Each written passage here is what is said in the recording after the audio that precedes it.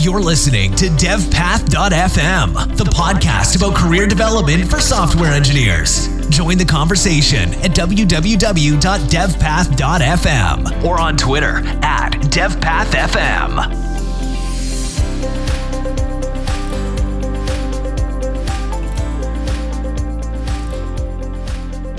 Hey everybody, thanks for joining us. I'm Jacob Harrington and I'm here with Geshan and Manandhar. Geshan is a developer and entrepreneur living in Australia. Geshan, if you want to introduce yourself and tell us about your day job. Hello, my name is Geshan Manandhar and currently I'm in Sydney, currently working for a company called The Iconic. It is probably the most popular fashion e-commerce brand here in Sydney, Australia, serving Australia as well as the New Zealand. That's more or my day job. So I've been working since the last almost 10 years or more. And right now I am mainly focused on the back-end part of stuff, but also do some of the front-end things. That's basically my day job for now. What part of that do you think is the most enjoyable? Well, e-commerce is a pretty fascinating subject itself. As you are basically trying to get things and sell them online, you have to look into a lot of stuff. And not only the technical parts, like interacting with our customers, basically being the internal users of the organization. So those kinds of things are pretty fun. And the technical parts are also very good. Like we get to dabble with things like Vue.js, a lot of PHP and these kinds of stuff, Kubernetes, Docker, and all this new cutting edge technology that actually excites me. How did you actually get into development? Did you start out in e-commerce or in another area? So I studied computers from the very early age, but then my first job was actually an internship for an NGO. That's how I started 10 or more years back in 2007. And that actually got me more interested into programming.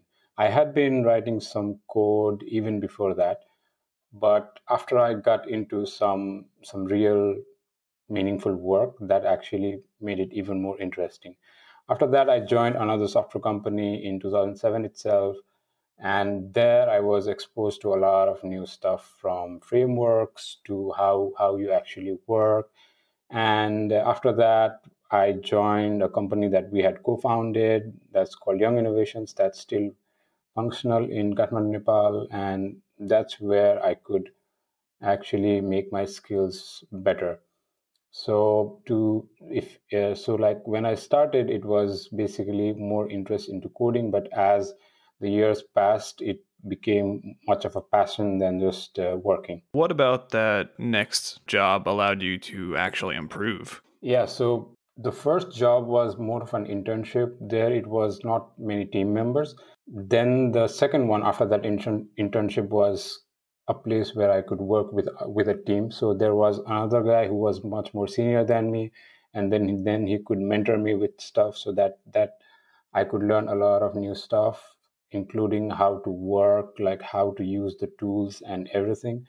So these things step by step help me a lot to understand how you actually do software engineering, because many people write code, but lesser people really write it maintainable. Like think about maintainability, think about making it work faster, think about performance. So those kinds of things just came into play after I joined this second job, and with those learnings, I could put it into practice in my third job. So all of this actually came out into a package, and that's how it shaped me. So the thing is, like, when you study, you actually study a lot of stuff. You study programming languages, you study data structure and algorithm and all that things. But until you don't really put it into practice, you don't really get the feel of it. So when you actually start writing functional software that actually solves problem for the people, then you really start getting the things that you learned. When you learn it's just like to pass the exam, or like to get marks, or just to get the academic project done. But when you actually start implementing it into problems and solutions, then you really start valuing what you have learned, and then you have that aha moment saying, oh, this, I learned this, and this is actually used like this, and that actually helps people solve their day-to-day issues. So when you start solving problems, when you start giving more value to the customers, then you really start like thinking, okay, the things that I learned are actually valuable, and these things really help solve people's problems. Where do you think the first opportunity you had to share the knowledge that you built in that second job? Was that as a senior developer? Was it with other developers in that job? Or was it through creating content and giving talks? Okay, when I had my second job, it was 2007, so I was just fresh out of college, Hmm. not much experience, and probably in my third job, in I think towards the end of 2007, that's when I was in a bit more senior role, not exactly a senior developer, but a bit more senior role, and that's where I started helping people out who were like much who were just beginning and who just started. So at that point, I won't say I was mentoring people, but I was coaching them, I was helping them mainly in things like in software. You have to build things incrementally. You first you have to make things work, and then you make it better. So many starters didn't really get that thing. They wanted to do everything in one go, and it doesn't work like that when you are writing software. So at first it's just about, let's make it work, let's make the minimum possible thing work, and then iterate over it to make it better. So whenever you take this kind of a philosophy, then it's one step easier to develop software. So when I started coaching people, this was like the baseline of many things that I did. Of course, a lot of technical decisions and a lot of language framework specific things were involved, but the baseline always remained to be, first, let's make the basic minimum thing work, and then you iterate over it, then you improvise on it, and then you make it better. So whenever you take this kind of approach, then your software actually becomes better, and it takes lesser time to develop things as well. So, how did you go from that into a more formal senior role? Oh yeah, so a more formal senior role came into my third job, which was the company that we had co-founded. So after working there for some months, almost a year, I was one of the people who could get things done better. So I then gradually moved into a bit more senior role. So, in that senior role, do you think your primary duty was to get things done well and quickly, or was it teaching others? Yeah, in that senior role, it was a mix of both things. So it was about getting things done as well, but it also involved helping the junior members get acquainted with the things that we were doing, as well as get like sitting with them, not formally pair programming, but at least helping them solve their issues, getting them like okay with things like Git and everything. So even then we used to use Git. We really didn't have a lot of automation and other things in place, but at least Git we were already using it in 2007 2008. So with things like these, it was a mix of both things, to get things done as well as to help others who had just joined or who were pretty new to the way that we were working. Hmm. Did you deal with imposter syndrome ever, or have you always felt really confident in what you did? No, everyone feels imposter syndrome. So yeah, so yeah, in all of the jobs, I think I have felt imposter syndrome. So it's like a feeling that, wow, someone would just find out that I know nothing, or like I know very little about this. Though it has improved a lot in the past years, but towards the beginning, like towards the 2 3 years of your the first 2 3 years of your career, you would actually feel a lot of it, that okay, at one point you'd feel, okay, what's happening, I know nothing about this, and then, wow, I have been stuck in this problem for 2 hours now. Where is the solution? Where is this going? So all of these things happens with everyone. You have to deal with it. You have to know that it happens with everyone, and then you have to be positive about it, because our job involves solving problems, and we will always be facing problems to solve others problems. So in that sense, you just have to be firm on your task. You have to be focused on it. It doesn't mean that you have to like try to solve the same problem for hours. You could take breaks and then come back to it. But generally, imposter syndrome, you would feel that someone else knows more than you, or like someone else is amazing. But at the end, like even if you have a lot of years of experience, it's still the same. You will still feel, wow, this I don't think I am that good at this, and you'll still feel those imposter syndrome feelings. Yeah. How, as a more experienced developer, do you kind of overcome that, especially when it comes to teaching?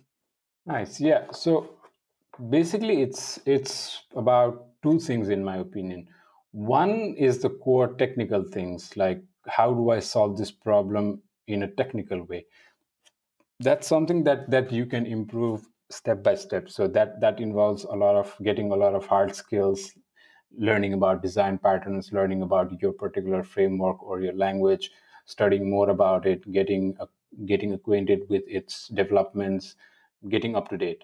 That's one part of the problem. The other part of the problem is actually having those soft skills, having trying to solve the problem first, trying to get as much requirements as you can. If you can balance these two things, then you can progress easier to a senior role. Or if you only have very good technical skills but you lack in this soft skill area where you can go back to the customer and then ask, where you can really plan stuff better, and where you can think about the solutions better, then it is going to help, but it's just going to help to a level. You will hit the ceiling a lot faster. But if you have a balance between these two things of having very good technical skills as well as very good people or like soft skills, then it helps you, because at times you try to solve a problem technically and then you always fall into complexity. So rather than doing that, just think away from a machine. Just think on a board, think on paper, or just discuss with someone for a solution.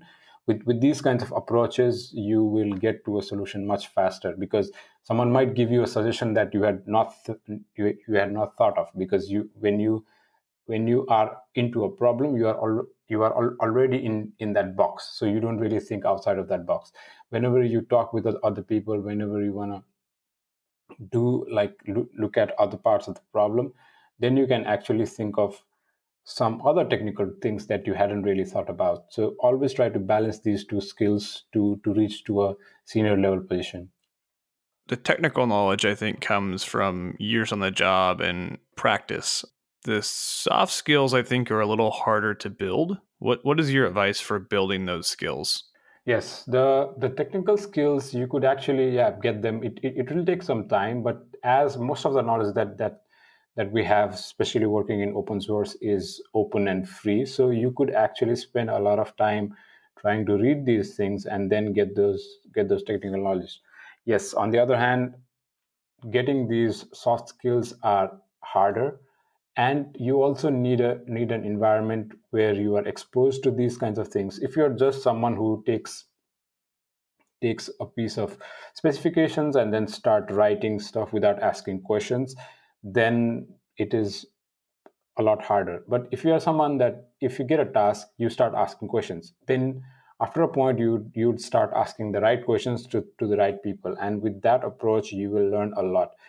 Because software does not exist in isolation, it's always there to solve a business problem or to add value to the customers of the business. So at that point, whenever you start asking questions to any task you are given, you start to know the business more, you start to learn about the domain more, and this always helps you understand the problem better. If you can understand the problem well, then the solution is not far. You always have to ask the right questions. You always have to think, okay, why am I doing this? Can this be done better? Not only technically, but also from a process point of view.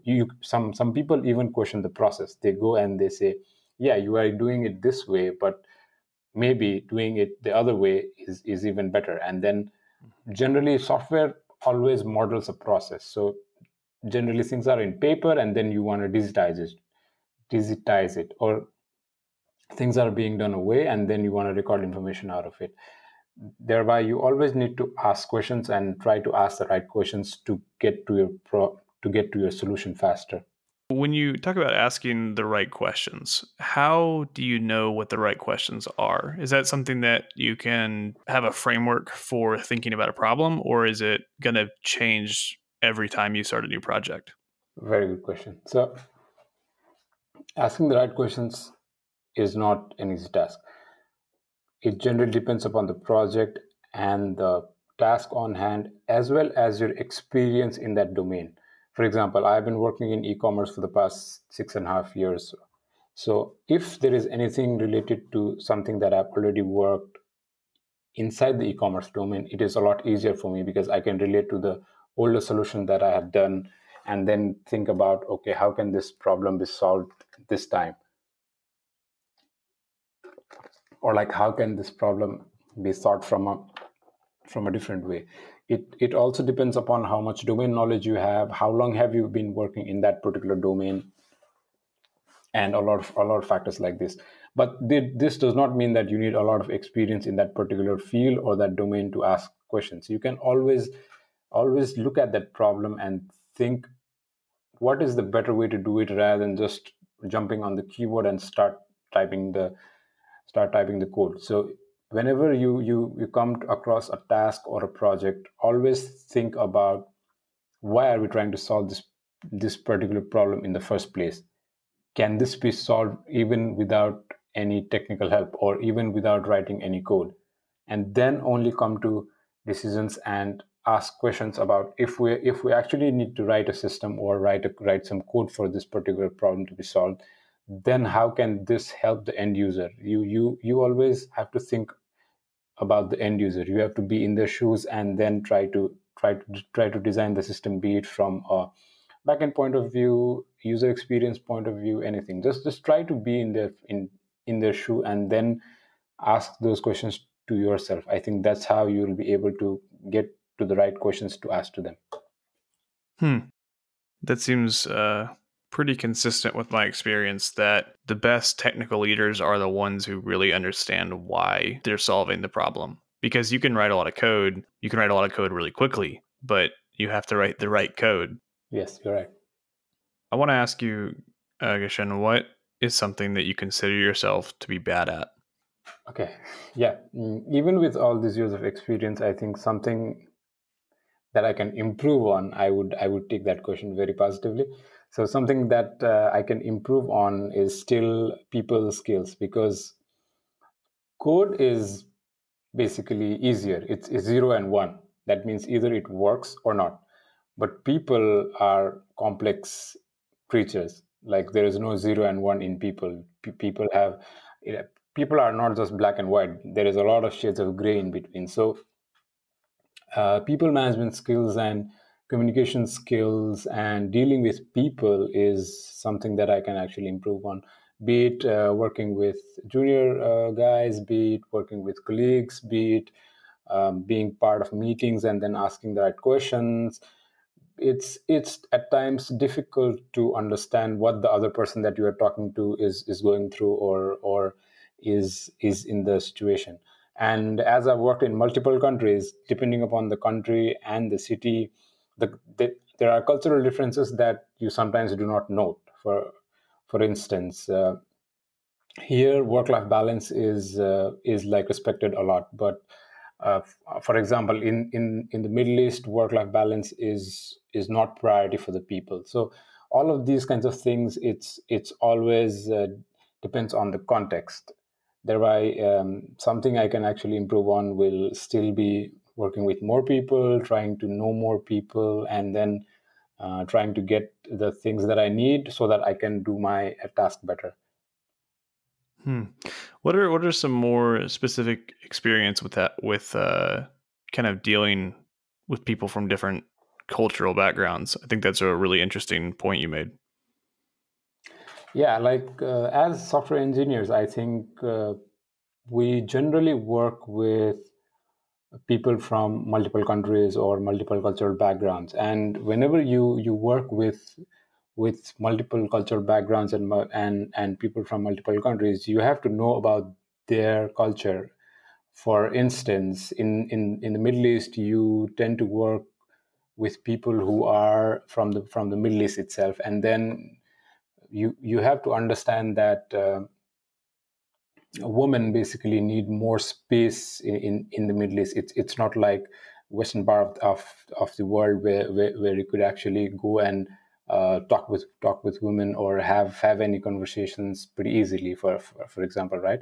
So those kinds of things you have to be considerate about the culture, about the place you are in, as well as the person you are talking with, what's their background, where have they come from, and what could be acceptable or like very normal in one part of the world could be considered like an offense or in the other part of the world. So you have to really think of these things. As I said, like people aspects are something that always impacts how we construct software. So just having your technical skills will take you to a level, but whenever you start understanding these minute details of interacting with people, it's a lot easier for you to get the requirements, because at the end of it, it's always about getting the right requirements and getting the right details so that you can build the proper software which is going to solve the problem. So, do you have any advice for people who want to work internationally? How to do that? How to get started in that, and then how to actually be successful at it?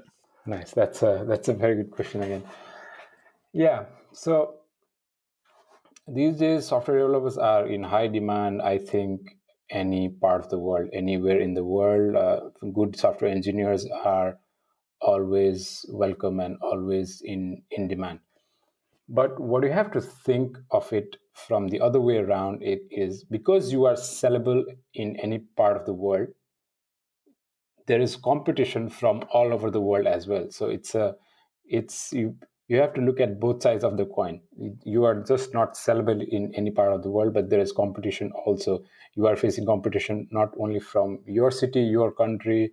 Maybe you are facing competition from someone from Europe to someone from Asia. So if you want to migrate to another country to work, you really have to think of many things. Like for instance, here in Australia, if you don't have a PR or an Australian citizenship, it's pretty difficult for you to get a job, because companies sponsoring visa is not that common in this part of the world. But let's say if you want to apply to some place like the Netherlands, they have very good companies that offer you visa. Even the government has a rule called 30% ruling, which makes the expats pay less tax. So it depends upon which part of the world do you want to go into.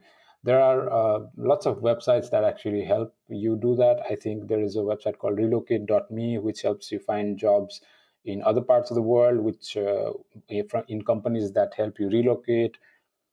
Same thing with Stack Overflow jobs. You could filter jobs by the ones that sponsored your visa and help you with relocation. So if you as a software developer want to move to any other country than you currently are, then of course you need to understand the culture and what you would expect out from that particular country or the city. But you also need to think of other procedures like visa and what is the relocation support you would be getting from that particular company.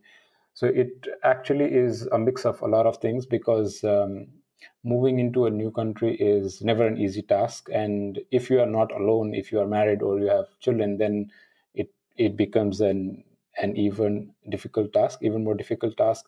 So overall, I think the way to go is choose like one or two countries, and then look for the companies that you would like to work for in those countries, and then shortlist those companies, shortlist the jobs, and then start applying. That's like a better way to do it than just trying to haphazardly blindly apply any job that you see. So it's like the other way around. You first choose like a couple of countries or three countries that you want to move to, choose the companies and the jobs or the positions that you want to be in, and then gradually start applying to it.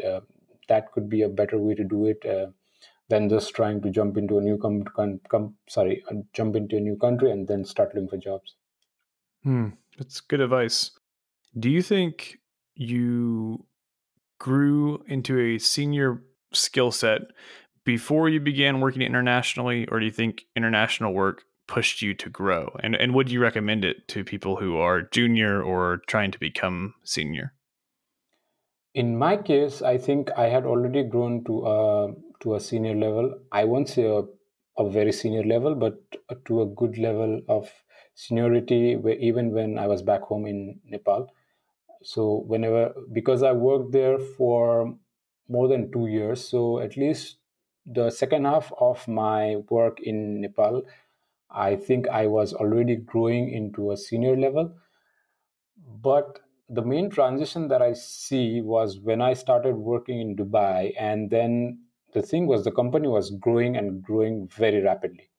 So there I saw the real scale of things happening. Like, you were talking about thousands of orders a day, and you were talking about hundred thousands of people coming to your website. So whenever you see that kind of a scale coming from, not seeing that kind of scale, let's say, like seeing a lot of lesser, because a lot of problems come to you or like come in the systems only at scale. Whenever it reaches or it is more than that particular threshold, then you start seeing those issues, seeing those performance problems, seeing those scalability problems, seeing that, okay, doing it this way doesn't really work. So even when I was in Nepal, I was slowly maturing into a senior role, but the real change happened not only from the people to people point of view, the like getting the requirements and then turning them into software,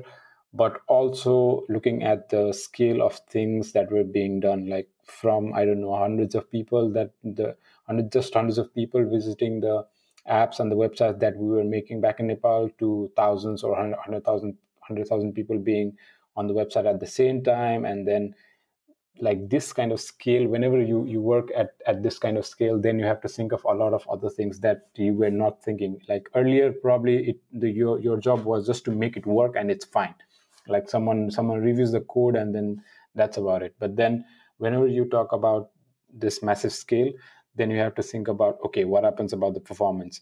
Okay, what if this edge case happens? Because generally you would not be thinking about these things, but whenever you work at that scale, you have to think of a lot of other edge cases that could happen, a lot of if and else that you have to answer, as well as you have to know how to program much more defensively, because you cannot just let things happen. You have to think about it, you have to profile stuff, and then think that, okay, even if this particular piece of software that I'm writing is executed or like is used by thousands of people at the same time, then it's not going to break. So you have to think of a lot of things. So I think from this point, coming outside and working in on an international level actually changed my mindset and changed the way I look at software design and software implementation. In case of if someone wants to go outside of their usual place and then start working, I would really really recommend doing that, because one, it takes you out of your comfort zone, and two, you would already be trying to adapt to a lot of things, as well as you'll get to work with things that you may not have worked with. You could be working in a different domain, or like you could be working at a different scale that you haven't seen. So I would really recommend people who are used to doing software, because as a software engineer you could work for any domain, because as of now every company is a software company, everyone is doing software. So you could change your domain, you could do anything you want.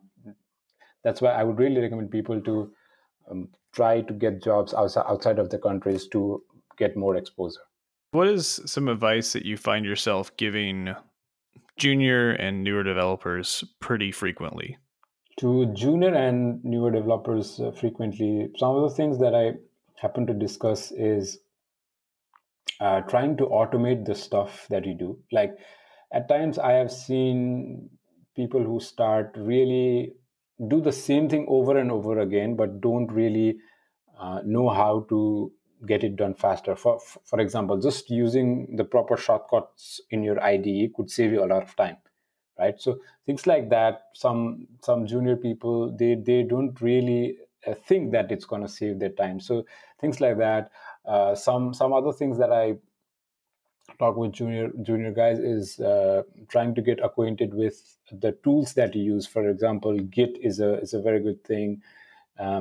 Some other automated deployment tools are the things that I generally discuss with junior people. So it's just not about the code, but it's also about the end-to-end software delivery, because your code is not that useful unless it hits the production servers and then someone is able to use it. So anything and everything that comes within this line of writing your code to actually getting it into production, I tend to help the junior developers trying to get an idea of the whole pipeline. Like, it's writing your code, trying to test it, and then trying to make it work is just one piece of the puzzle. There are other things that go into place, like writing tests, making it go through the proper CI/CD pipeline, being able to deploy it whenever you want, as well as a good way to test it. So these are the things that I discuss with junior people.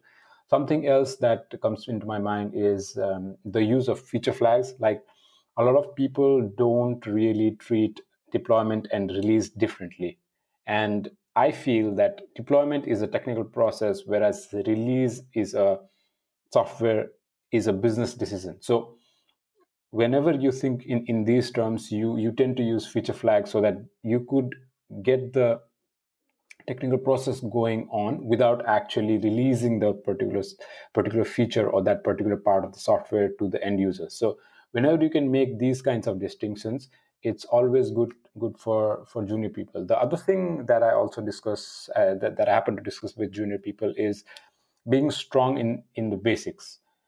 Because a lot of junior people, they tend to jump into languages and X framework and Y and this and that very easily, and then they just are going round and round in that circle, not being able to break those circles. So rather than that, if you are strong in HTTP, for example, the whole web runs on HTTP, right?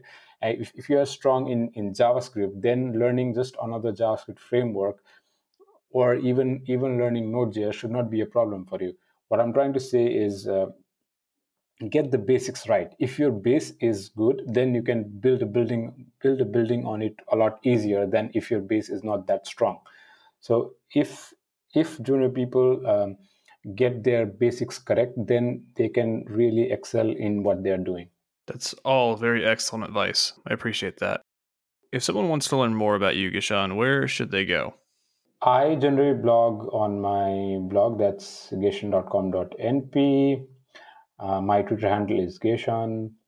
I am on Medium as well. I have recently started cross-posting my blog posts to FreeCodeCamp and HackerNoon, as well as DevTio. Yeah, those are the main places that I'm in right now.